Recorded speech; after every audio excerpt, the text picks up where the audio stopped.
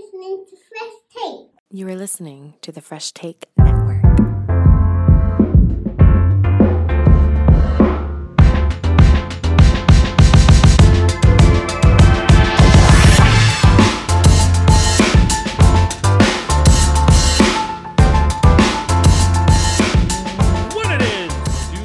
Rundown. Joshua Adam, William Marvin, that with the talented, sexy, dangerous, the Devoneer.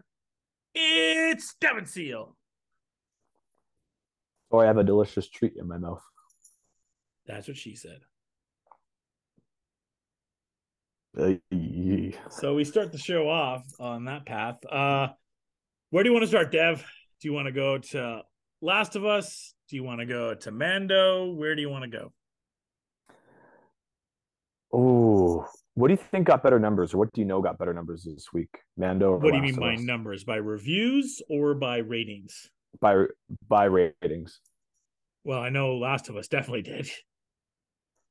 Yeah, let's do Last of Us. It's hard to know the Mando rating because it came out today. And Disney doesn't really showcase off ratings of stuff. Okay, that's fair. Well, let's do Last of Us, and then we can go into a little Star Wars conversation to round it out. Sure. So, we missed 2 episodes, and I can't promise anything, by the way, too, for the finale next week. We'll see. We're going to hope. Worst case scenario, I'll say this. We will probably do an episode on the finale of Last of Us, but episode 3 of Mando, that's not happening. So for Rundown next week, probably won't be there will not be an episode review of Mando, episode 3, but there would potentially be a review for the finale of Last of Us. Just putting that up there again with the busy schedules that we have and making everything work. All right. So we had Northland Mall. What's up? Back in the cut. And we had David become extra creepy somehow. Somehow they made David even creepier.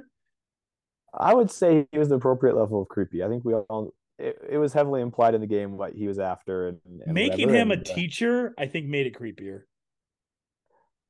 Ooh, I didn't think about that way. Yeah, I think making him the teacher made it creepier. Troy Baker thinks he's slick, getting in some of the Joel voice once in a while. Mm-hmm. The anyways was exactly in the Joel voice. Anyways, well, it's just little nods here and there to the franchise we all know and love. When Bella, there's like 3 scenes in this, and we've had this, but I'm just like, fuck, she is just eating this role up as Ellie. Yeah. So, I mean, we've been singing her praises for the last few episodes now. It probably took us 1 or 2 to really get into it. Then there was a few things that kind of triggered some nostalgia, or just things that were common between her and the video game character. But for me, the piece de resistance is her sitting with David in the log cabin kind of thing, waiting for James to come back. Yeah. And she's got the gun on him, and he's like telling her a story, like trying to manipulate her, and she's just giving it right back to him. The writing is so good in that. Her delivery is so good at that. Like, that really one of the lines that stand out to me was something about how David was a teacher, now he became a preacher, and she's like, well, so that was like because it fucking rhymes, is that why? And I was like, that is such an Ellie thing to say. I'm so like, Bella Ramsey, like, just come on down. Really interesting, just in the fact too of just eating everything. The scene where Ellie has, like, she's smashing the shit out of David. Mm-hmm. Like, that's right out of the game. And then the baby girl thing, obviously everyone has the attachability too. And I thought too, Dev, again, going back to that podcast from 10 years ago, which is unfortunate because I can't find the archives of that, but they kind of did that first person player view of Joel when he's walking through the village and mowing down people in a way that you and I had talked about. That was like one of the arches of the game. Yes, it was. Yeah, so one of the signature aspects of the game was a Joel who mostly, it seemed like in the game he was mostly healed, and that's probably just a matter of timing and player mechanics. By having all of your weapons, all of your ammo, and you're just like, I'm just gonna walk down the street and just shoot people. Or the one thing that they're kind of missing though, I believe I used the flamethrower a lot that in that level. Yeah. That's a minor gripe, but I am really happy. Well, it kind of like with the Bill stuff, I wanted more infected because that was a scene that I thought kind of parted Ellie and David together, was fighting the infected together. So would have liked to seen that. We still haven't really seen infected since Kansas City now, except for like the one in the mall. I know we can talk about the one in the mall maybe a little bit, but this episode's the more central one on the mind right now. And it comes to a point. I've had this conversation with a few people that are kind of turning around like, this isn't really a zombie show. I'm like, I've never looked at this, and I've mentioned this on pods about the game. I've never looked at this as a zombie video game or a zombie television show. They are infected, but I don't look at them as, I look at them as just more manipulated monsters. If that maybe makes sense in some ways. Of call them what you want, but the show and the game are clearly not focused on the virus, or sorry, the fungus, I should say. They're a background factor of it's the a vehicle. Apocalypse coming, and even to the part of Sam talking about, is the person still in there, and knowing that he's still deaf at that point, so we know the person is still in there. It's just the fungus making them go crazy in many ways. That's why, like, and I've seen a lot more of that this week of like, this really isn't a zombie show. Like, it's never been a zombie show. Walking Dead is a zombie show. This is a show that has infected people in the background that are trying to get you, but the central casting is more about the living and the drama with inside of that and what's going on that and the characteristics of stuff. And now I'm going to add a spoiler because I have to for this point. So honestly, if you don't want to know spoilers for what's coming, I don't even know where to go. Just maybe skip the podcast. So you can, honestly, I don't know how to make this discussion there, but from the baby girl point, there was on HBO I'm here, baby girl, and the fucking comments, Devin, of like, this is gonna hurt way more. This is gonna hurt. So I ask you this again: if people don't want spoilers for season 2, please fast forward now. How many live action episodes of Joel alive do you think we have left? I'm going to say 2. This finale and the season premiere. Joel has 3. You're saying he's only got 2 or 3 episodes left? I'm saying he has 2 episodes left. I think obviously this finale that's coming up, he's alive in, and the season premiere. Joel thinks they'll extend the season 1 premiere. Sorry. Our friend and correspondent Joel. Yes. Joel Johnson. He believes season 2 will be more of the background of what Jackson is, the dance with her and Dina, and then setting up Owen and Abby searching. Yeah. And then we go into the buildup of the infected chasing them in the second episode and all that. I think they're all going to do that all in the first episode. No way. I think they're going to do that like 4 or 5. I think the halfway point of the season is going to be him dying, and then that's when they're going to go to Seattle. You think they can stretch out 5 episodes of that start? Yeah, because hear me out. Because I think I completely agree with Joel in terms of the first episode, the premiere, will be kind of where the game picks off, right? However much time there was to settle down, find their lives, fit into society or whatever. We're going to get an episode of Dina and Ellie. Do you think you get the museum? Yeah, we're going to get a museum. We might even get a museum. Yeah, we're going to get a museum episode or even half an episode on that. That'd be perfect if they shot that now, or if they already did shoot it. That's especially at Drumheller. Boom. What do you know? But then also we need to have some kind of flashback episode of them coming back from their trials and tribulations of the first game. When and then Joel trying to integrate into society, right? Does Ellie have a hard time being around normal people, living a normal life in a normal city? And then her finding love, of course, the stuff with Jesse's that I think important. And that's got to be 1 episode. With Jesse's with Dina, never with Ellie. No, I get that, but just even that relationship of like because she gets pregnant, right? That's a relationship between them. Right. Like that's at least maybe that's an episode, right? That her discovering her sexuality and then becoming, being Right, with because Ellie. we just kind of just get introduced to Jesse, right? He's just kind of there. Yeah, and it was kind of like they'd already split up by the time the second game starts. Yeah, because when they're smoking weed and they're kind of cuddling, that's kind of when we meet Jesse. Yeah, exactly. So I think we're gonna get at least 2 episodes of Jackson stuff.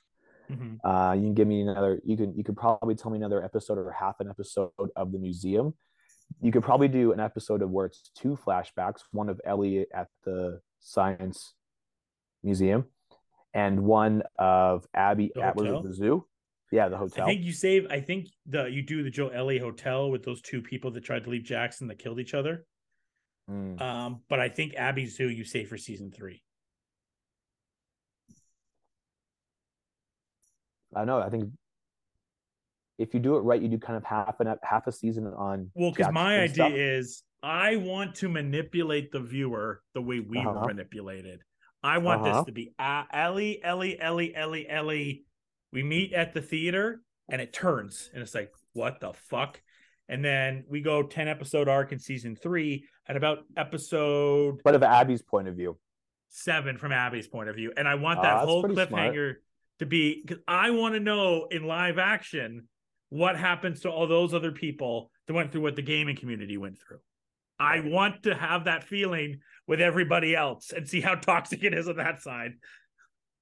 I think you're right about making kind of part of a season or most of the season giving us Abby's perspective, because with that being said, what we end up doing is we go down the path of revenge with Ellie to the point that's what I want to do for season 2.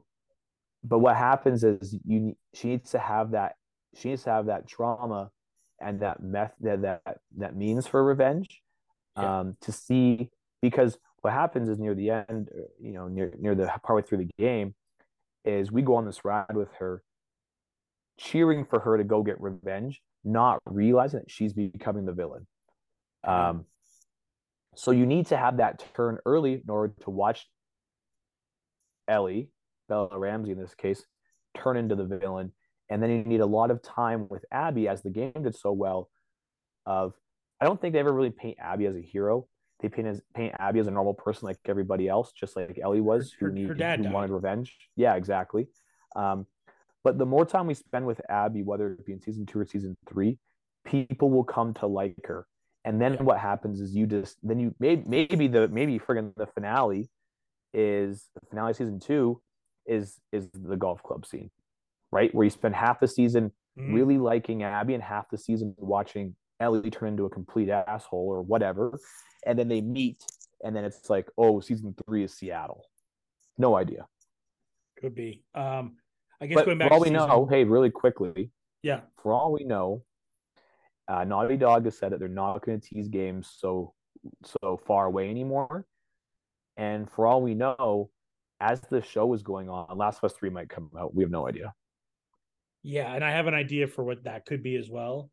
My question back to season 1, and we'll talk about, again, some other stuff, but so fast everyone else has to play the game. Is Abby in some way or form in this episode? My pitch was cutscene, and I just have a girl, back of her head, tank top, run in, scream, dad, and then go to black. And that's it. So people that know, and everyone else is like, the fuck? For all we know, it's going to be a blink and you miss it cameo, like what we got with Dina. Yeah, it could be that too. Like, it's literally going to be a group of people kind of hiding in a corner or something like this, and you just see her for 1 second. The camera goes on her for 1 second, then goes off her. Yeah, because we know she's at the hospital. We know she's at the hospital. That's it. That's all I think we're going to see. So you think it's a blink and miss. What do you think about my idea, though? Do you think it's given away too much? I think it's a little too, like, on the nose. Yeah, it's a little too on the nose. And I don't think the show, it's funny because there's a lot of times where the show could be on the nose and it's not. Yeah. For the game 3, I would love to, and we're going down a different rabbit hole, so I don't want to spend too much time here, but I would love the idea of Abby chasing the fireflies, and that, maybe Ellie had heard about this over something and decides to, go and chase Abby or something like that. And those Raiders that they saw in the first game, there's more of them. They kind of team up, and then maybe there's a situation where Ellie goes to the Fireflies and say, I know what I think maybe it ends with Ellie sacrificing herself finally for the cure at the end of the game, at the third game. Oh, interesting. Yeah. Maybe Liv gets bit, and the only way to get the potentially save a life is for her to sacrifice herself for Liv. Oh, that's a pretty good one. Yeah.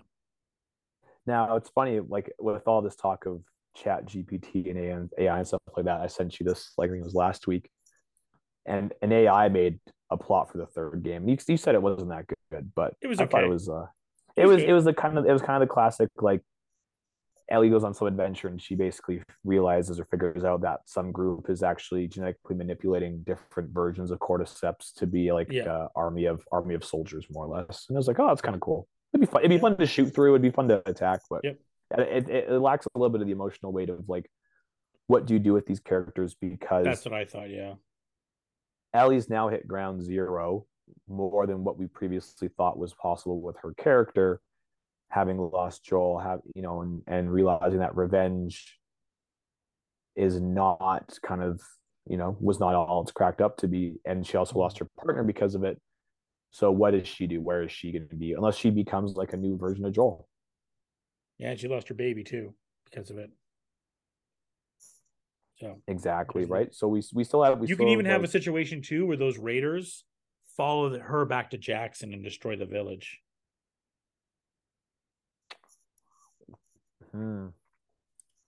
Like the biker gang, hey? Yeah. That's pretty interesting too. I mean, great point. I'm sure Druckmann and whoever else on the writing staff have thought these through.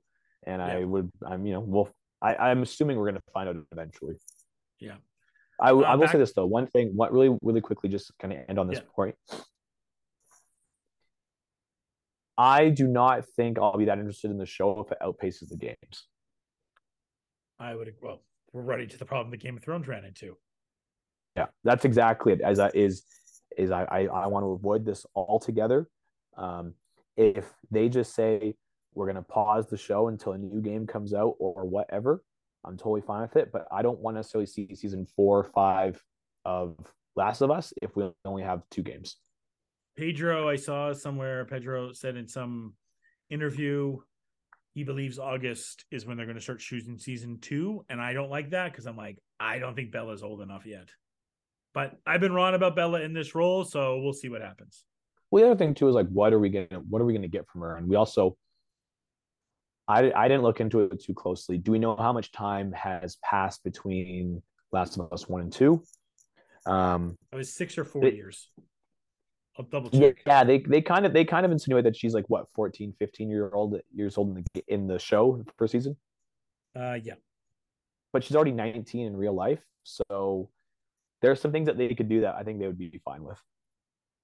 Because there's seasons that pass with Joel and Abby, with Owen and Abby, and they're saying like, I heard this myth about this town and all this kind of stuff, like around Christmas time, right? Mm-hmm.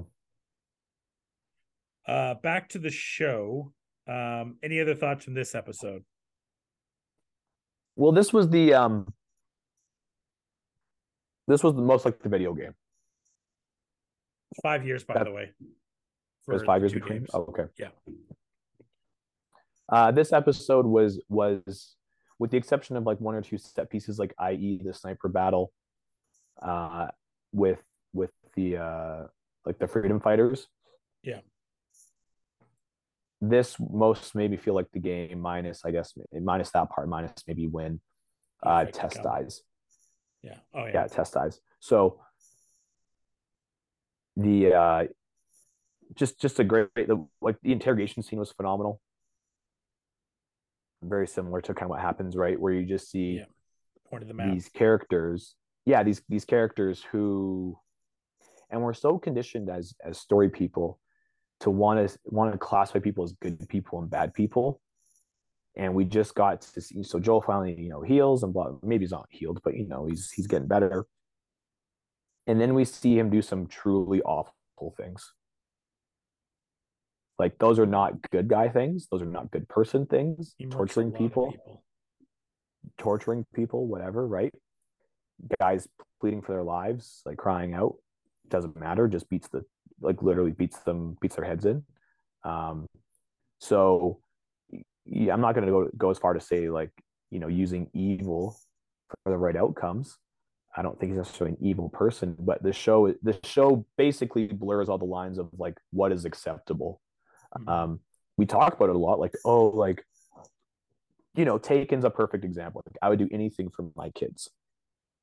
Well, we're seeing an example of Joel literally doing anything to find Ellie. And vice versa. Exactly, and vice versa. And then what happens is you have to kind of look back and think to yourself, like, is that really the right thing to do?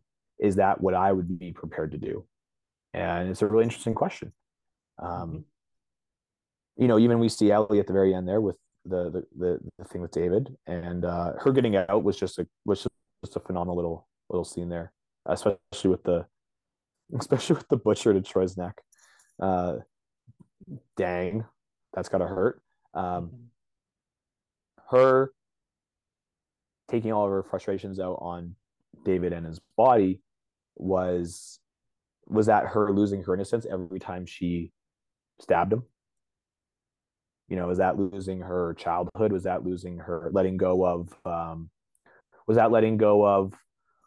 the walls she had built up, or all of her insecurities, or all of her, the trauma in her life was taking on this creepy fucker? And this is where I talked about the show not being so on the nose. When she runs out of the cafeteria or whatever it's called, and runs into Joel and they embrace, and they're kind of walking out arm in arm, I think a lesser show would have been like, let's get the fuck out of this town. I hear you. But they didn't. They stayed on the fact that the way that Ellie is looking into Joel's eyes is that of a scared child. It was almost like she was two different people, or maybe what had come out of the smoke and come out of the flames of that restaurant was somebody new, somebody who was going to be vulnerable, going to trust, going to learn how to love, and going to try to lead a normal life, because her actions, directly or indirectly, pushed her to chopping this guy into literally little tiny pieces. Damn, Devin has the TikTok clip of the week. Dev got it this week. All right, time to wrap up. Let's go. And I do while I'm eating the Tootsie Pop. Yeah, I think you nailed it with everything there. I don't think I have to say anything more. I liked seeing the inept emotional connection, her and Joel bounding it together, and like I said, everything that Bella's done now as Ellie, like that's the Ellie that there's been little points there, and that was my biggest concern going to the show, is like, will Bella be able to hit the antithesis of Ellie? And even that going back to the mall scene of the mall, and even the Mortal Kombat scene alone, which as soon as I heard that, that's an episode I watched with my parents. I'm like, I know that fucking music. And I like stood up and they're like, what's your problem? Like, I know that music many times at Chuck E. Cheese and Easy Street. Yes. I have played this game. Yes. And then, and it was just so funny too, just to the sense of like, kids don't know, man. They don't know, like, testing out these fatalities and pushing things. And once you knew it, like, it's like, how did you do that? And we're just memorizing stuff back in the day. Or like, remember there was Chuck E. Cheese, or no, it was an Easy Street up by this is a Calgary thing. So if you're not from Calgary, you're not gonna have any idea. But going to Food for Less, which is a Safeway back then, near the Sunridge Mall, which had an Easy Street in it, which is kind of like a Chuck E. Cheese. And you the Nintendo Power had the guide at this point for the fatalities, and remember going into there and memorizing all the fatalities and going to the arcade, and I was a fucking god. I knew all the fatalities. Like, how did you know that? And I spent my allowance money. It was like Nintendo Power. That book was like $4. My allowance was $10. So I spent like $5 on the Nintendo Power, and then the rest in quarters for MK. But in the arcade back then, if you win, people have to start. The one thing is, like, you lose, you pay for the person's next game, right? So just getting a roll of all that going. So that brought back a lot of memories, hearing that music and hearing that. And I think that mall scene had so much poignant stuff of just like, for Ellie looking at the lingerie and not really understanding like what is the meaning of this, or them looking at sneakers and be like, people thought this stuff mattered. Like all the material stuff that they see is so important. And the mall too, really seeing the spots like the Walgreens and all that like being dissipated for stuff, right? But then like a Foot Locker and La Senza or Victoria's Secret or whatever, just not really having a lot of stuff taken. Where like, other times maybe people gobble those stuff up if stuff's going on, but in the sense of a pandemic or apocalypse at that point, people are like, I don't think I'm going to get those Jordans. I need medicine.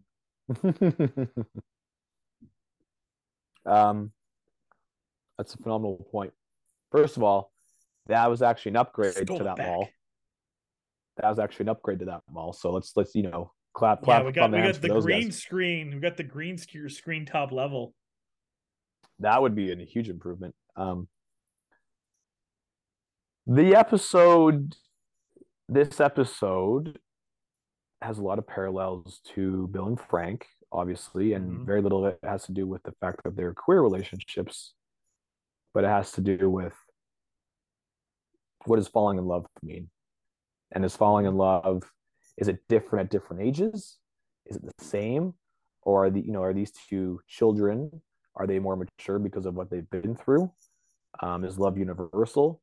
You bring up a really great point about consumerism and capitalism, and like, that she saw the lingerie and I was like, why do people wear that? It's so impractical, because they never had an impractical life. Yeah, they haven't had the situation where they get a night individually to showcase off loving someone. Well, the idea of going on a date. How do you go on a date? This doesn't really, I don't know if this really counts as a date. It's really hard to tell because they don't explicitly say that. What do you want to go to that place that serves deer? What place? Every place. That's basically it, right? So, how do you date in a apocalypse? How do you fall in love in apocalypse? Or does it kind of go back to the olden times where relationships were seen as like a partnership for survival or partnership for other benefits? And we actually see it on Ellie's face all throughout the episode of her getting glances of Riley. And at first it was very much like seemed like an older sister type thing. It was like admiration. It was looking up to them. It was using them as a source of like guidance. It was someone they're best friends with. It was like a confidant that they could talk to. And then more and more as the episode goes through, they're shorter glances, or they're more aimed specifically at parts of her body, or when she's doing certain things that seem attractive to Ellie. And then that's where it starts to turn, is kind of that halfway through. They play Mortal Kombat and she's just watching her kind of for a second. And that's kind of what it's like to fall in love in our world, right? You go on these dates with people and you do these things. It's basically shared experiences you have, and you kind of see if you bond the same way over it. And then it leads to, like I said, I don't know if Riley's ever planning this to be a romantic endeavor and by any stretch of the imagination, but just them having that thing together, and then of course having the music together and dancing, whatever, which seemed like such a childish activity. Then they were like, whoa, like, wait a second here. Like, there's just, I don't know, there's like an unspoken agreement, kind of like Bill and Frank, in the sense when,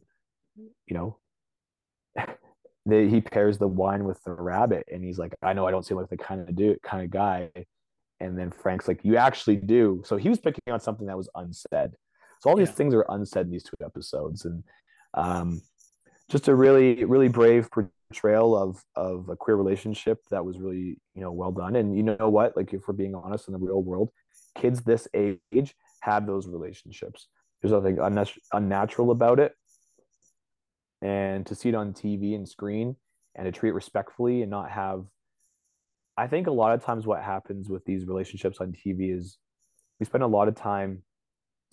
time developing it, but then we also spend time from a normal standpoint of like, maybe there's a bully who's like, oh, like, and then they bully them, right? Or they do something that makes them feel awkward about it. For these kids in this lifestyle in the apocalypse, have they ever been told it was unnatural or not normal to be in a relationship like that? No, they don't know it, right? I mean, someone brought up a point. I think Truckman brought this up in his point the podcast. Like, so this is happening. So the apocalypse happens in 2003, right? And this is, I mean, around the time for something as simplistic for our age, has the OC episode hasn't happened yet with Olivia Munn, right? Which not Olivia Munn, Olivia Wilde, which was such a cornerstone for LGBT stuff. Certain LGBT rights weren't known. I mean, for a lot of people that weren't educated enough yet about those rights. Many gay couples didn't feel safe enough to come out, right? You know, I always question now in high school, how many people did I know that were queer that just did not feel comfortable at that time? Because unfortunately, that time it was still not the quote unquote norm or accepted. So because of that, they were terrified to come out. So they're living in a culture where their peers that are around them are probably telling them that is not normal to feel that way, because unfortunately there was a lot of kids that were sheltered into that idea at that time. Sure, absolutely. Times have changed. So thankfully, I mean, and I think that's a beautiful part of having this in 2003 instead of 2013, because there is those different things that get, I mean, these two never even knew what a text message was or social media. Any of that sense of the word, right? And in some ways, I kind of like that for this show. It's it was more about two people doing what they thought was right, more so than what society was saying was normal or unnormal or unnatural. Yeah, like the iPhone doesn't even exist. It never happened. Nope. Well, they're together and they look at some piece of technology and they couldn't really figure out what the point of it was. I can't remember what it was now because I watched this episode like 2 weeks ago. But yeah, and they were kind of like, why would you even do this? Like, this seems so unnatural. And it's not the lingerie scene, it's something else. Yeah. And it's just like, you're absolutely right. Like, why do we do this? Just because we can doesn't mean we should. But I mean, that's a different point altogether. So I mean, everything's been fantastic. I'm looking forward to this giraffes, baby. Let's get some giraffes, baby. Well, we saw a poster of the giraffes in one of the episodes, and I was like, "Oh, you sneaky bastards! We're not even going to get them, are we?" Like we saw the poster of Mortal Kombat beforehand too.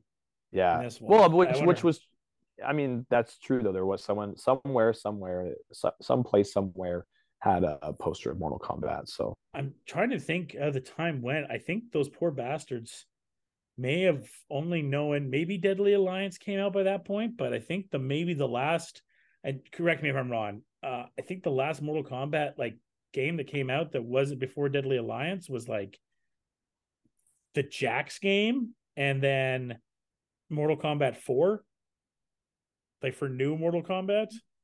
So I'm not going to correct you if you're wrong because I don't even know. You're the Mortal Kombat guy in this podcast, so I'm pretty sure Deadly Alliance. I think that's it. I think Deadly Alliance came out in 2004 though. See, Mortal Kombat game. You keep on going here. Any last thoughts before I just kind of make sure I get this right? No, the episode is really well done.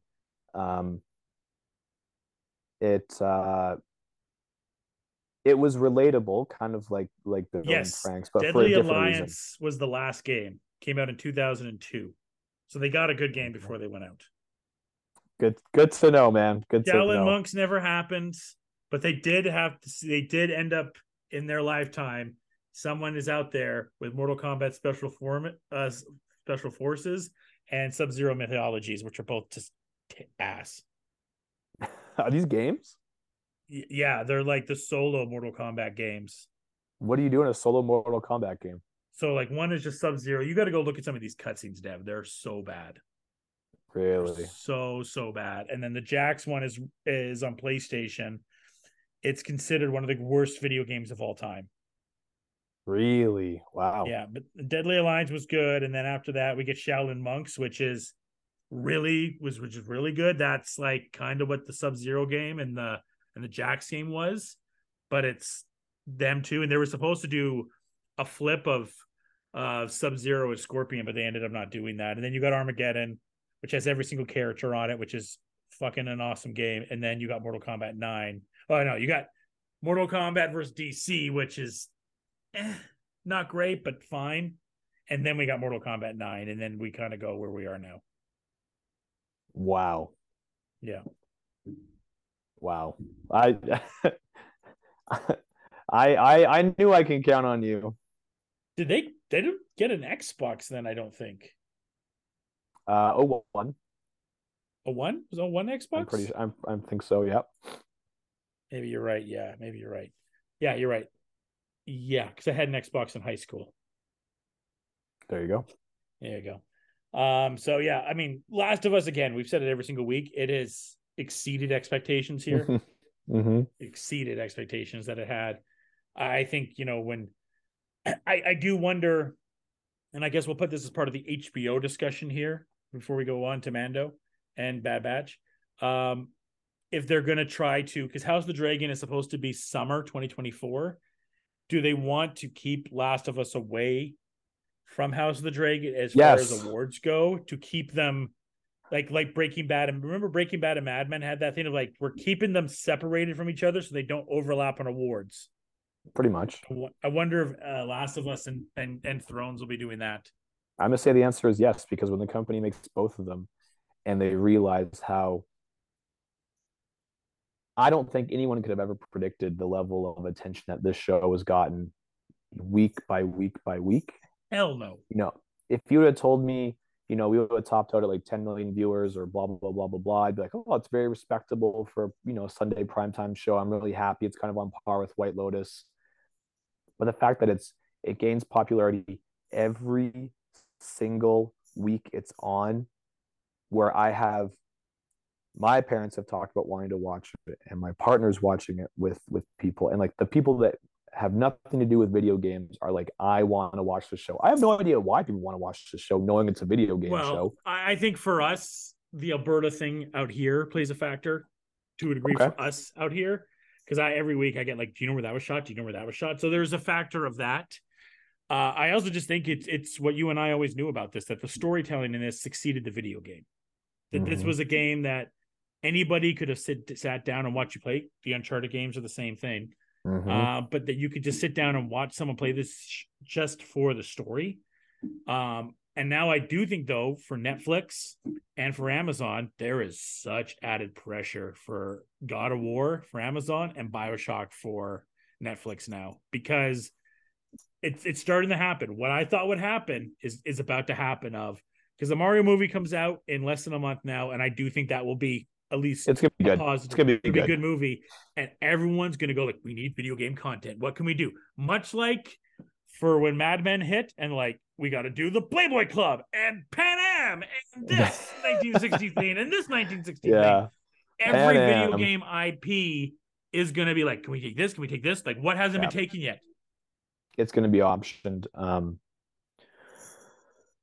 We've seen this countless times before, right? Vampires, werewolves, zombies, multiple years of magic movies, like multiverses last year, this year, next year. Really weird. At the end of the day, a lot of people can try. I'm not going to say necessarily that I want things to fail. I also don't necessarily think that everything is going to do well. Now, we're in a nice little run because Sonic is good. I would say Sonic is good. Uncharted sucked because it didn't go by the game. Mario, I believe, will be good, and this is a Battle masterpiece. Fantastic. The thing is, though, and you get that so many shows come out, so many movies come out, and very, very few are actually made in such a way that are self-aware, and know what they are. Like and Sonic, things that know what they are tend to do really well and things like, we'll say, the last Tomb Raider movie and the Uncharted movie don't know what they are, which then means people take it ironically, or as soon as you take it not seriously, the first thing is, why would I watch that when I can just go play the game? I knew as soon as I saw the clip, the first trailer of Tom Holland and Mark Wahlberg in that movie, I just said, why don't I just go play the game? Yeah, well, what are you actually bringing to me that's going to change my perception of something that I already know the story of really, really well? I'm already really connected to these characters because Tom Holland is the wrong age. Mark Wahlberg doesn't have a mustache. He's totally the wrong fit for that character. It was just a big name hire. So right away we had all these things stacking against this game. The Last of Us knew what it was. It brought the original creator on board. It brought one of the biggest actors in Hollywood on board, and it showcased off. Let's call it a increasingly popular movie destination that is becoming pretty well renowned. Right? Yeah. We just saw it with Prey. I mean, we've seen it with many movies before, Revenant, et cetera, et cetera. But we're getting it now. We're getting showcased now. So there's like 7 different things, 7 different things that we're getting in this show that we're already excited for. Mm-hmm. What am I excited for in this Tomb Raider show that I'm not going to get from just playing the last 3 games of my PlayStation like I just did last year? Well, and you talked about, knowing what you are. Like, I think that Mario Brothers doing that trailer at Super Bowl with the Mario Brothers animated song, and doing what they've done with the website and the phone number you can call in.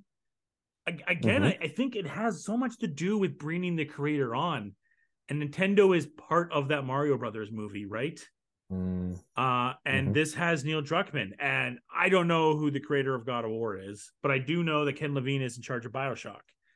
And I've said this for a while, like for BioShock with Netflix, unless Sam Raimi or Guillermo were attached to it, I don't know how much I trust it, because they're gonna be like, oh, it's underwater, hey, okay, cool, and they're gonna do something with the big daddy that makes no fucking sense, and the little sisters that makes no fucking sense.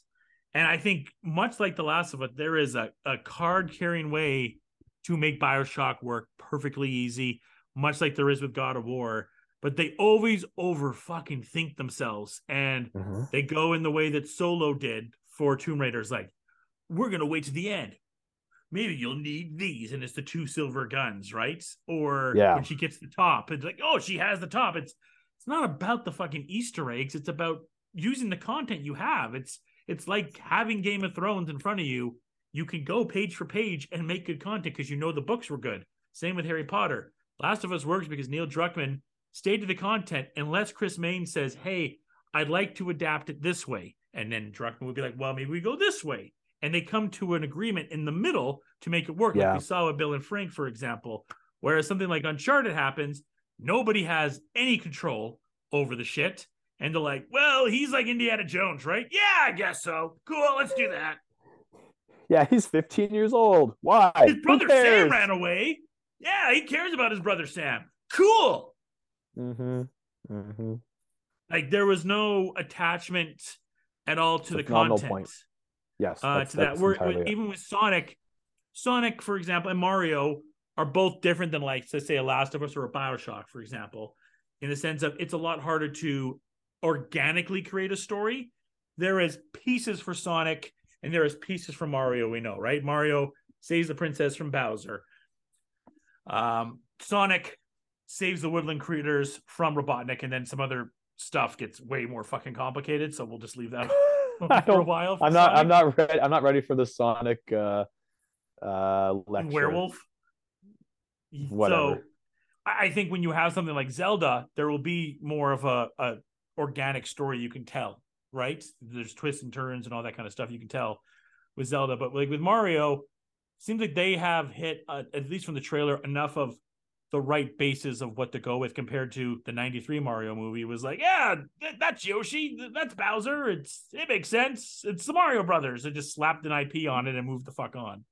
Well, at its core, at its simplest core, Mario's for everybody. Mario is silly and should not be taken seriously.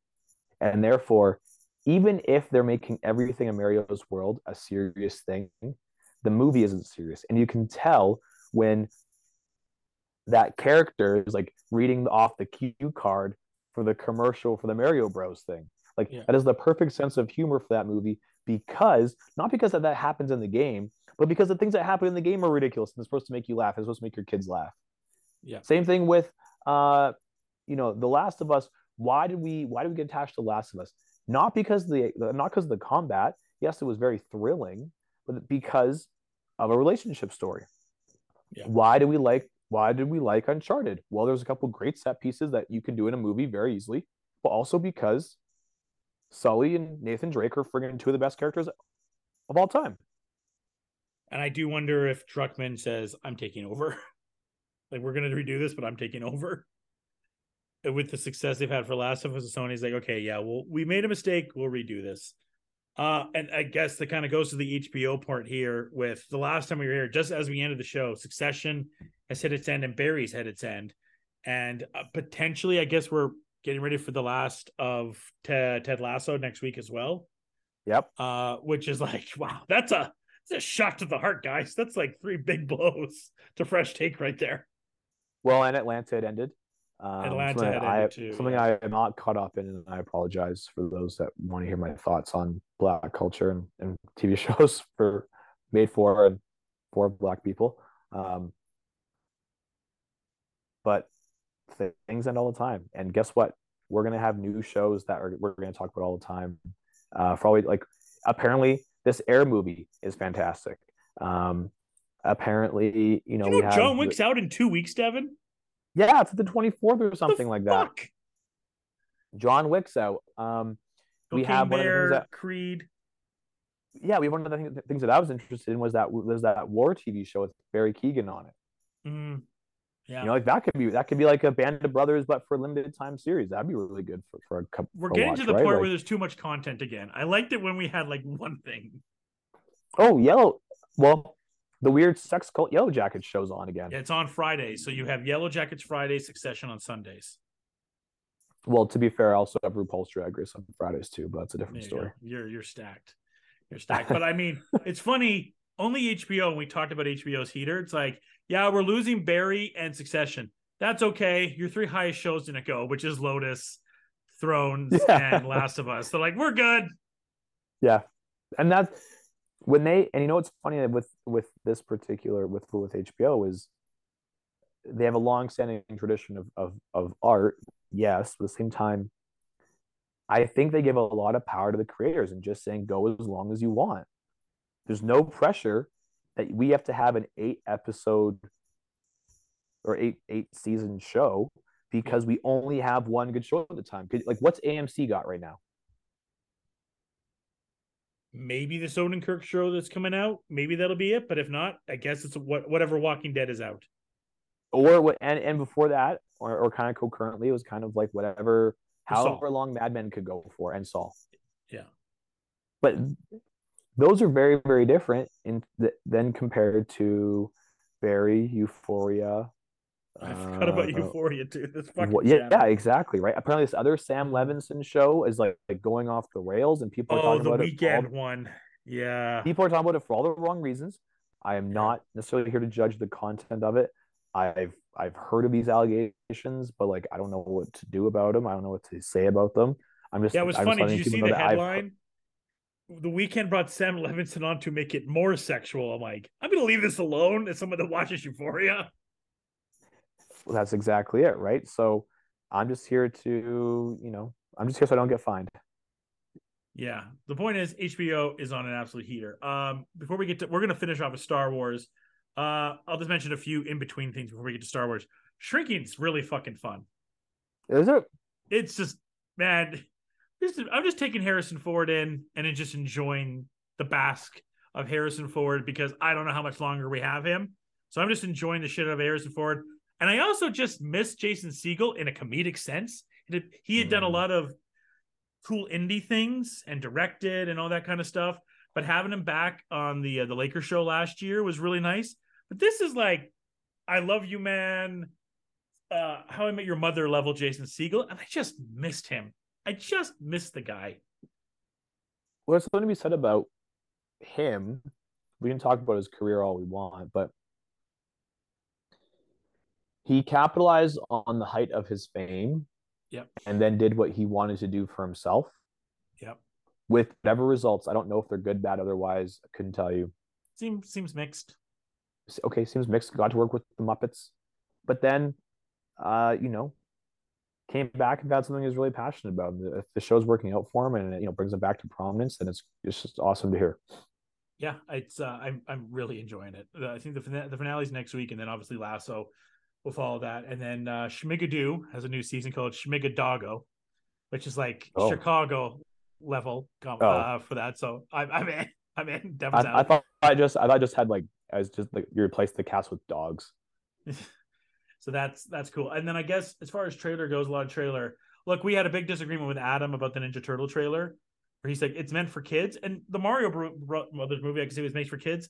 And who cares what if it's made for kids, Well, I'm sure he's right? gonna be like, I never really said that, and blah blah blah blah You blah. know what was also made for kids was Spider-Verse, and guess what? That won an Oscar That's very and the true. best Spider-Man movie of all time. Yeah, like not by a long shot, not yeah, Yeah. by a long So shot. as you and I have said, as we praise the House of Rogan quite a lot on here, it's Rogan has not taken really many L's as a creative force. I don't No, actually can't think of any that he has taken. I guess the Dictator. Sa- sausage party. So it's getting a TV show on Amazon. So No way! Wow, yep, good for yep, him. yeah. So it's I mean the cast is awesome. The fact that Jackie Chan is Splinter is awesome. The fact of the casting for Rocksteady and Bebop is perfect with Cena and Rogan. Oh, The that's hilarious. Baxter, the Fly, that is it's going to be played by Juan Carlo Esposito. Paul Okay, Rudd is in it. Yeah, is it's a Paul Rudd Casey solid cast. Jones? No, he's one of the villains. I Oh, can't remember which villain he is. I think he's the Rat King. oh, cool. So the cast is phenomenal. The fact they got actual teenagers for I have such this different expectations for turtles and the attitudes that each turtle's supposed to have, and Yeah, I feel in that one they didn't have their like Leo didn't seem to be like the leader per se, but guess and what? yeah, As kids you're gonna go undergo a lot of changes in your life. yeah, no, true. I know that. So I'm trying to again. It's kind of like when we had the Bill and Frank episode for Last of Us, right? And I'm like, oh, I'm mad they didn't do this and this. I'm trying to take back what my perception of a property is, and be open to what someone else's identity of it is. Which is funny because Seth Rogen is probably just as big of a fan as you are because you're Yeah, you know you're roughly the same age. You're kind of in the sorry, my thing's dripping all over the place. yeah, that's what she You're said. roughly the same. Stop. You're roughly the same age, so you guys would have had the same kind of taste in and exposure to pop culture. Yeah, Um, yeah. I mean, and after this, he goes from Ninja Turtles to Darkwing Duck. So like, Seth, stop. but my goodness, they made April O'Neil black. How dare they? Oh, I don't even care. It's Zero out Ao's of voicing her. Ao's voicing her. That's fucking amazing. And I zero out of ten. believe Zero out of ten. Watch. she's black in the last turtle cartoon that happened that had Ben Schwartz and everybody in it. That's kind of I been the think she route they've was as been doing well. lately. I think she was as well. You know what? I love the uh, I love the choice of actually using teenagers for the voice cast of the turtles. It makes them seem way more authentic, and it makes them more relatable than just having famous people doing young voices. Yeah, So and Ao is the voice of the turtles, voice of April, which is dope. super cool. So I'm all on board for that. I'm just trying to think if there was any other trailers or anything. Oh, did you see this trailer? I meant to send to the group yesterday. The new Chris Evans and Ana de Armas movie. No, I'm fucking in. It's called Ghosted. It's coming to Apple at the end of April. And more or less, it's like he goes on this date with Ana de Armas, and then she ghosts him. And then he's like, oh, like I thought we had this really cool connection and everything like that. You know what? I'm gonna go surprise her and fly to England. And then she's like this CIA secret agent. Like, I'm in.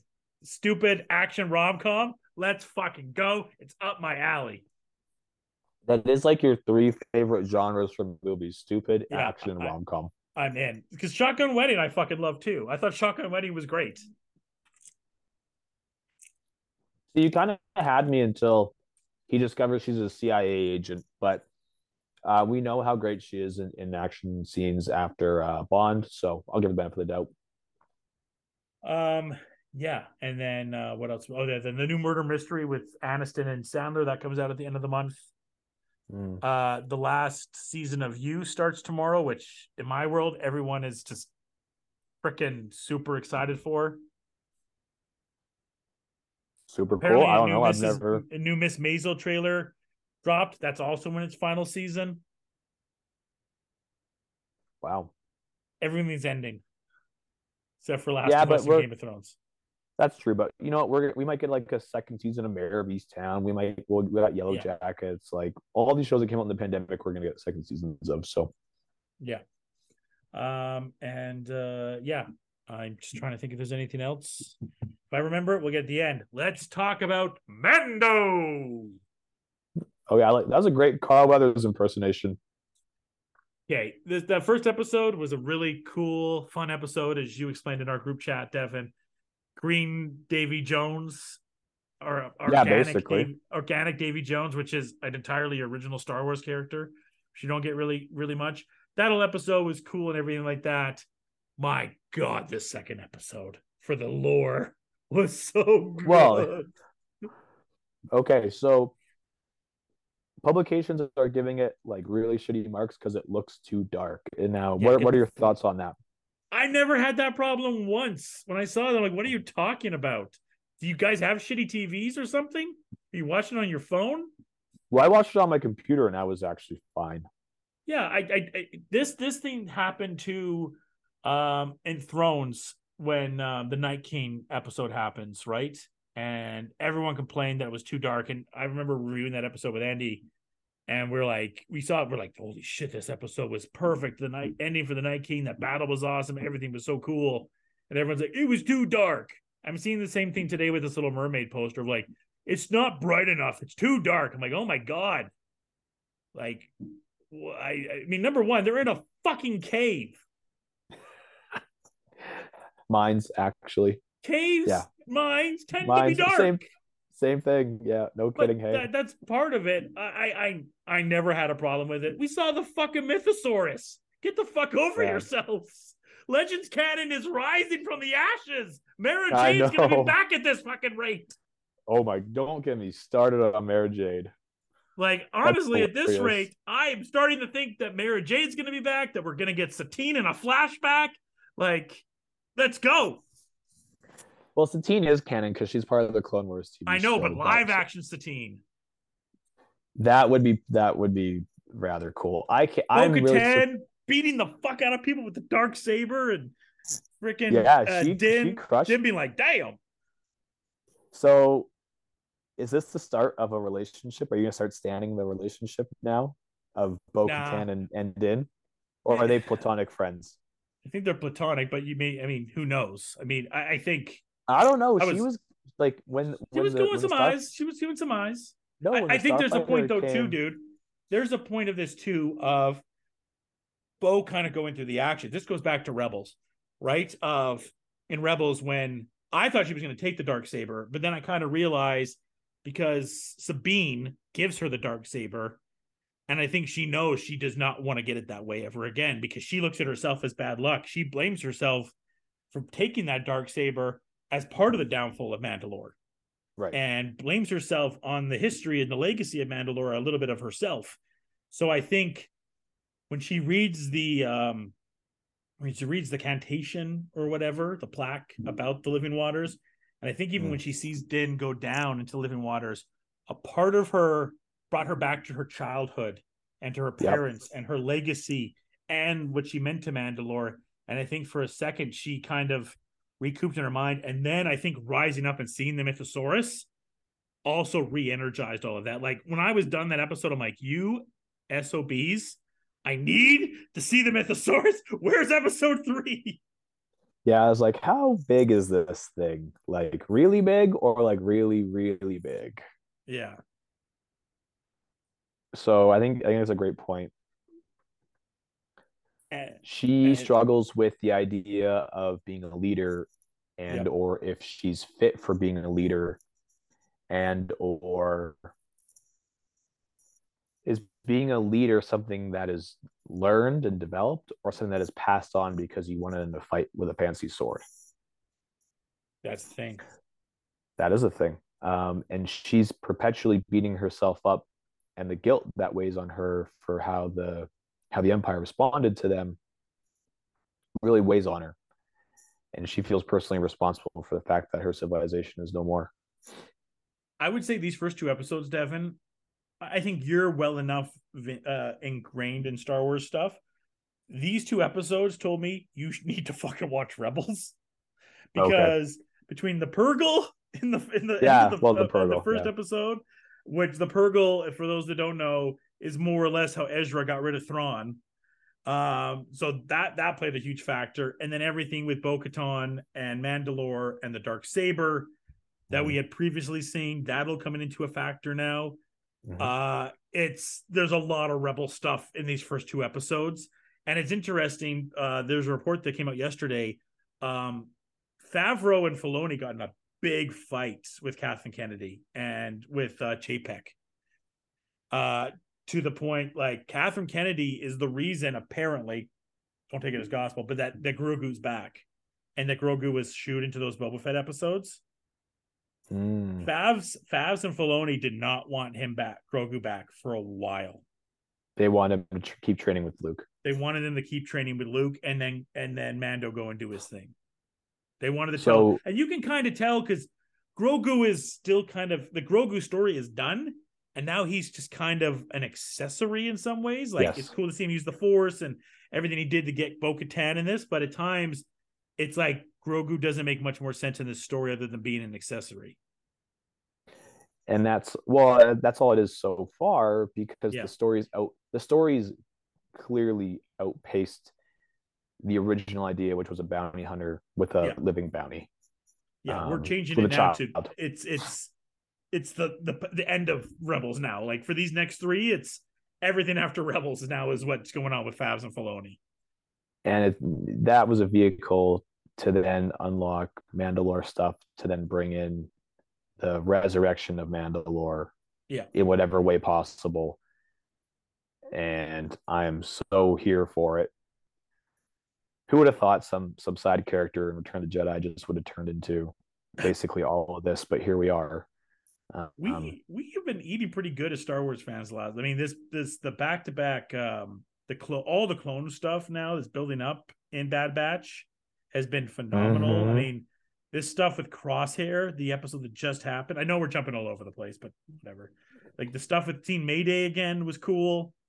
But the stuff with him and Crosshair, and now Crosshair's probably gonna get his chip back in his head, I'm assuming. I think it got disrupted. Yeah, I think it did too. And then the other stuff with the monster that they're trying to get with the Genosans, that stuff is all dope. Like, I'm just like, man, we are eating right now. I know we had this whole thing where Feige's and Patty Jenkins Star Wars movies are canceled. I personally think you don't even do Taika's film. I think the best cause, Dev, is you have this season of Mando, you have Ahsoka, you have Skeleton Crew and Acolyte, which are all somewhat connected. You build up to that, and whatever the ultimate theme is against Thrawn, that's the fucking movie. You'd think so. That seems like a great idea. Because you build up all these characters. And for all we know, that is the plan. Yeah. I'm not going to try to predict. I mean, we did that with the DC movies like 10 years ago. We were trying to predict all the things that were going to happen, and we're wrong. Then kind of right, and then wrong again, then kind of right again.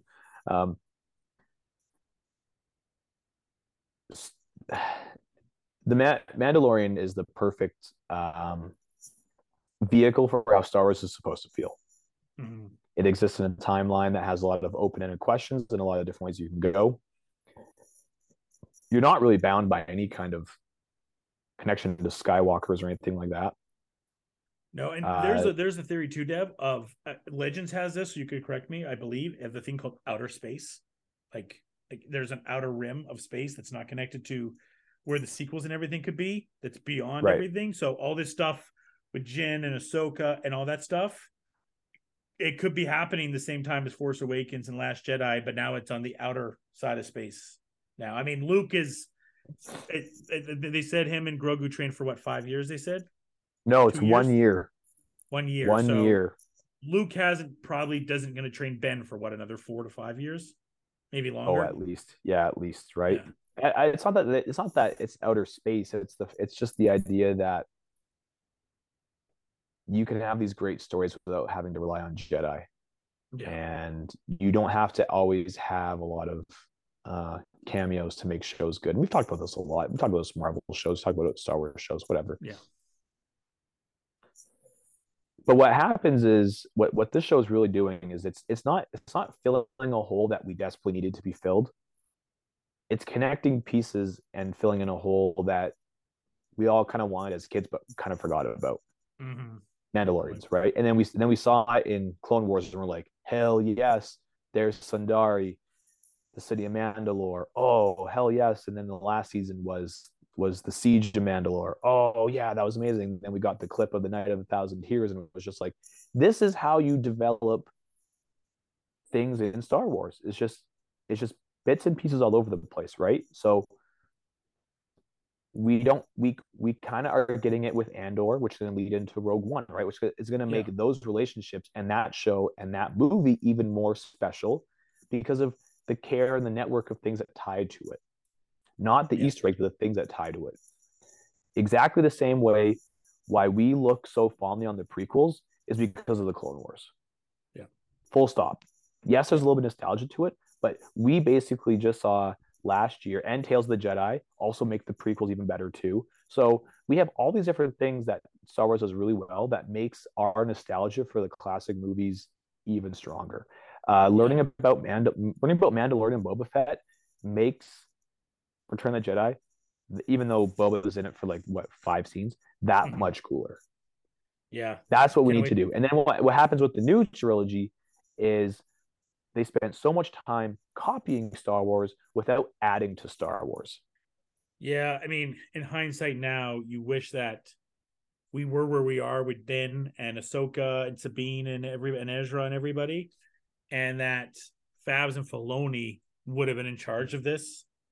Because I think, number one, they would have, but Filoni is more or less Lucas Jr., right? Like Freddie, I think, said that he thinks that Filoni knows more than Lucas does about Star Wars. Of course he does. So it would have been better if they were able to adapt it. There is this weird thing going on where Last Jedi is looked at way more positively, which I know you and I are not on that board. There's stuff about Rise of Skywalker I like more than most people, and I know that's not the most popular thing either. There's one or two cool things about it. Yeah, I mean, somehow Palpatine returned. Somehow. If only we ever only if I played Fortnite. Only I played Fortnite. Yeah, there you go. And I can't wait till Favs and Filoni retcon and make the sequels all perfect to make them work. And you know what? That's kind of what might happen, right? And I mentioned this, a year or two ago, when Luke made Grogu choose between Mandalore and being a Jedi. That may have been his first big mistake into becoming the flawed Jedi that we see in the movies. Yeah. Even though I personally can disagree with the new trilogy, the sequel trilogy, being a bad representation of the character. So it's a difference where I'm not going to get into it now. Let's touch on Bad Batch for a second here. So I don't think we've seen Mayday before. But that episode, well, I mean, they all look the same. They all look the same. But yeah. But that's such a great episode because Crosshair didn't have to do any. Crosshair wasn't the bad guy. No. And he ended up realizing or experiencing not anything that his actions did to cause that, but that the Empire is doing things to people who don't deserve it. Yeah, great point. And that's what's been making him think, right? He got rescued on Kamino because there was brothers, but he got rescued by a random clone who, yes, is his brother, who he met 2 hours ago, who wanted more for him. Yeah. Well, so that's why Crosshair is becoming a pretty good character in this show. Really, because he's nuanced and he's layered. He's not necessarily a bad guy. We just kind of talked about the morality of good and evil with Last of Us. He's not necessarily a bad guy. He doesn't fall necessarily a good guy. Time. He doesn't, exactly. And the next time we see him, could be with the Bad Batch, and he could do something good. But he could also leave them again, do more things for the Empire. I don't know. I like the idea in this too, Dev, of that it seemed like they were departing themselves from Sid, which was kind of nice to kind of get out of that monster of the week situation. The stakes are getting higher. Yeah, and I think this is kind of what happens in the original Clone Wars, the show, right? those first is a lot of monster of the week, and then they start building up of Maul and all that kind of stuff, and They had building like more. 3 or 4 episode arcs of like, okay, we need to advance the war. Then Yeah. it'd be an episode of R2D2. Then it'd be like 3 more episodes of like the Jedi's and the clones. Then it would be an episode on droids. Yeah, they're figuring their way out, and the entire backstory of the troopers taking over and the clone troopers being Yeah. irrelevant, and the one line that the Imperial soldier had of like, "I don't like to use product," was like, oh, that's such a Like terrible line. I you're love it. disposable to me, and this is Yeah. worth more than you. Yeah, it was really interesting. Even It was Crosshair a shooting the officer was like, Crosshair, what did you do? No. it was it, and was that the right thing to do? Was it the right thing for him to do, or is it the right thing in the moment? What does he have? What is he going to do now? Yeah. Um, so is he going to be? He's on the run now. Is he going to be on the run and join the Bad Batch because he wants to, or because he has to? Well, first he's got to get out of this clinic where they think they might put the inhibitor chip back in. I don't know. It's a great theory. I have no idea. I don't think so because I think he's just starting to become really nuanced as a character. But that would make a lot of sense, and having him kind of always fighting the trauma of Order 66 I would be think they're really going to put the interesting. inhibitor chip back in him because the Camino said that if you get Omega, we'll help you out. And Yeah, because now that he's in the position he's in, he may not want to cooperate. But if they put the inhibitor chip in him, it will make him want to hunt down the there's no Bad Batch choice. Yeah, and no then get choice. Omega. Because Ah, that's Omega has some connection between her and that beast, and making the Caminos work on that beast. right. All right. I don't know. Cool. It was a cool episode. It was Yeah. just It was, man, Star Wars is just taking wins lately. It's just taking, I mean, I dare to say right now, Star Wars is at a higher level than Marvel is right now, as far oh, absolutely. as far as acceptance level, let's just say, for content. Well, it's also coming, Star Wars just came off of, let's call it, let's kind of go 3, 4, 2, 3 years maybe. We're coming off of Final Clone Wars, Tales of the Jedi, Star Wars Visions. Um, I don't really know if Squadrons had a lot to do with impacting popularity of Star Wars. No. Of course, Mando season 2 with Luke Skywalker, and then a little bit of Boba Fett with Luke Skywalker was just like right to the top. Yeah, Obi Meanwhile, and then Obi-Wan. Yeah, thank you for reminding me. Obi-Wan was huge. And then Andor was a critical success, which was pretty cool. People are And then comparing shows to Andor. There's like, it's not Andor. meanwhile, Marvel's come out with Falcon Winter Soldier. It came out with the Hawkeye show. It came out with Moon Knight. It came out with She-Hulk, which are all things that we liked, but we can also say are flawed. But I can also say confidently are being treated unfairly. Like the fact that people are still roasting She-Hulk for a twerking cutscene is really ridiculous because it's actually a pretty good show. But we're also coming off of Wakanda Forever, which I still believe is not that good. Ant-Man, Quantumania, Eternals, which are all kind of mediocre movies, and then Thor was kind of a mediocre movie. So like they need a hit in a really really big way with a marquee character, and Well, so that's why hopefully that's everyone's Guardians like, 3. Guardians is safe. Yeah, Secret Invasion should work, and that could get them back on track. But you'd think so.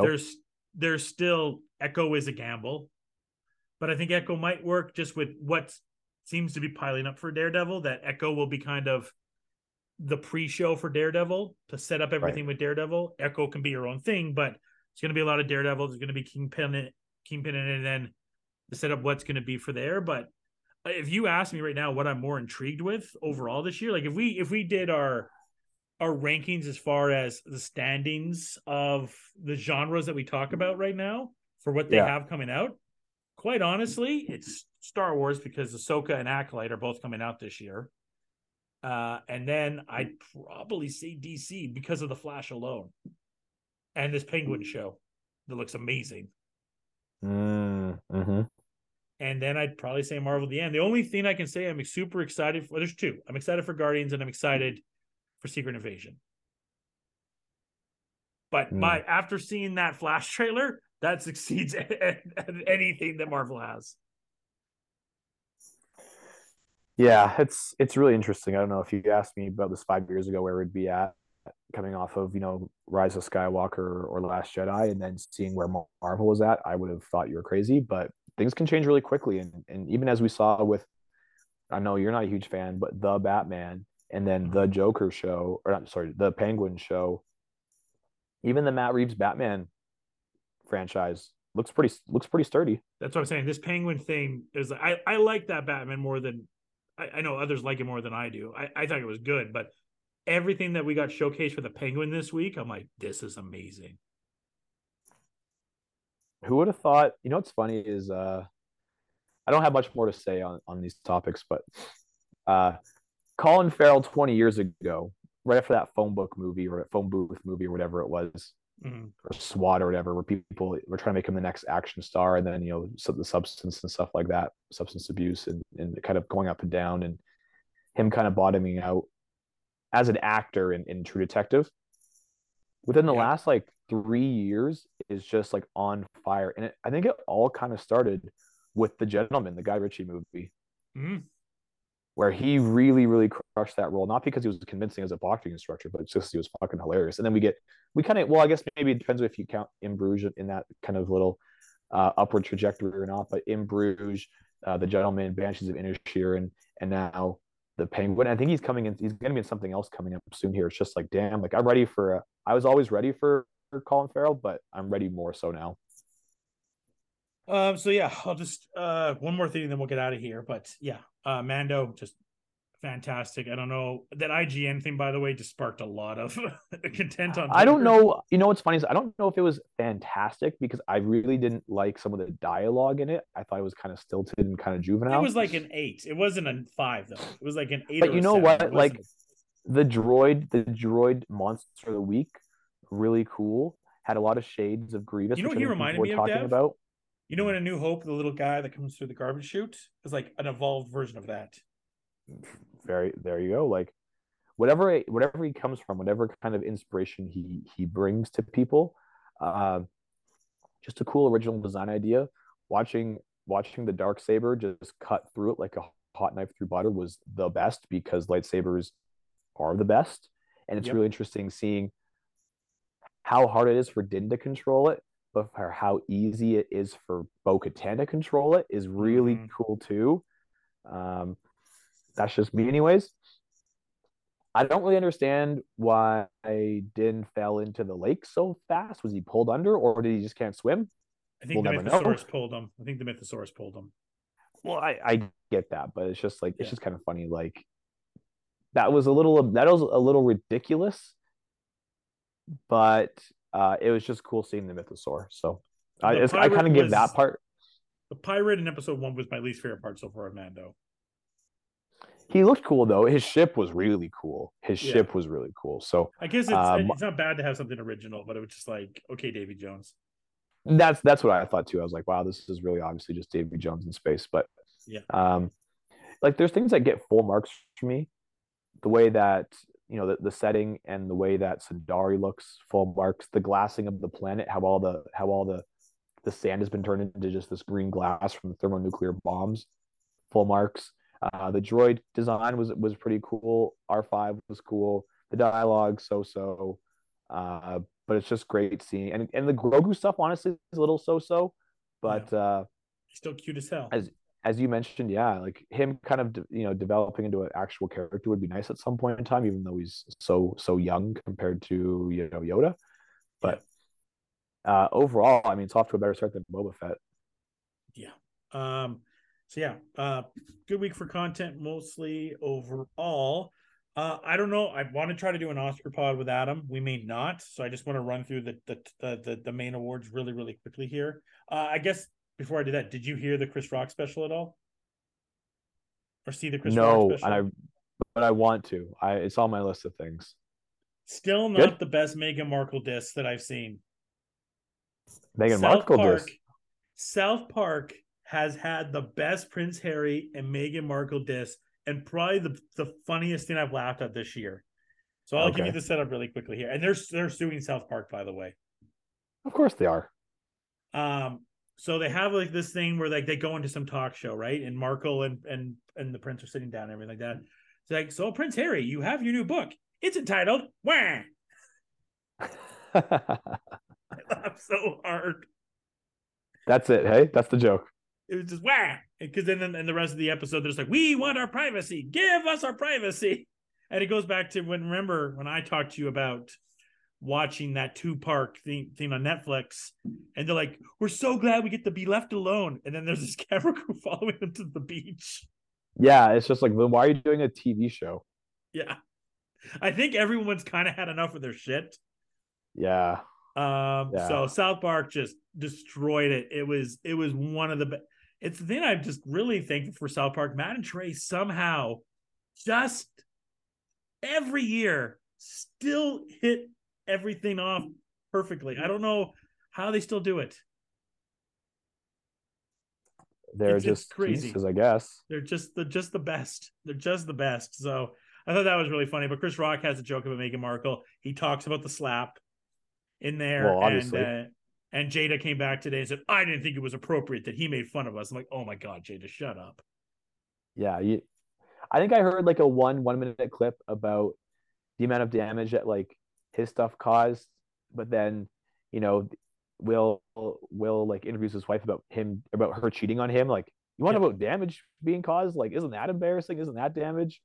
Well, he had a line too of like, at the one Oscars he went to, he made Jada got mad because Jada and Will didn't go because Will didn't get nominated for concussion, and Chris Rock made fun of it, and now Will gave him a concussion. Pretty simple joke. Yeah. It was good. It was a really good. I mean, it's good to see guys that are, the top of their class, whether it be a Chappelle, whether it be a Chris Rock, prior back in the day, Robin Williams, to see them still have their fastball as far as things go. And, for Netflix, it was the first live special they've done. From everything I've heard. I could be wrong, but I watched it on demand. I guess that's what you say for it to be on Netflix, not live. I thought it was funny. I laughed at quite a handful of stuff on there. So it was cool to see Rock still doing his thing. Well, we got some Eddie Murphy this year, and we got Chris Rock this year, so that's a pretty good year all things considered. So, all right, Oscars. Like I said, speaking of Chris Rock, which, man, Jimmy Kimmel's just got to get that joke out of the way right away, right? Or is it just too late in hating fruit and you just leave it? He has to do a joke because people are going to be expecting it. I know it's low-hanging fruit. I think that is going to be the joke. Is he might have a lot of one-liners lined up that are going to make it sound like he's going to make a Chris Rock joke. Yeah, and he's going to make a joke about something else, which should be funny if it goes through that way. Yeah. And then at the very end, he makes a Will Smith Chris Rock joke. So look, I want to try to do a pod with Adam about this because he'll have more in depth than either one of us can do. I fully admit that.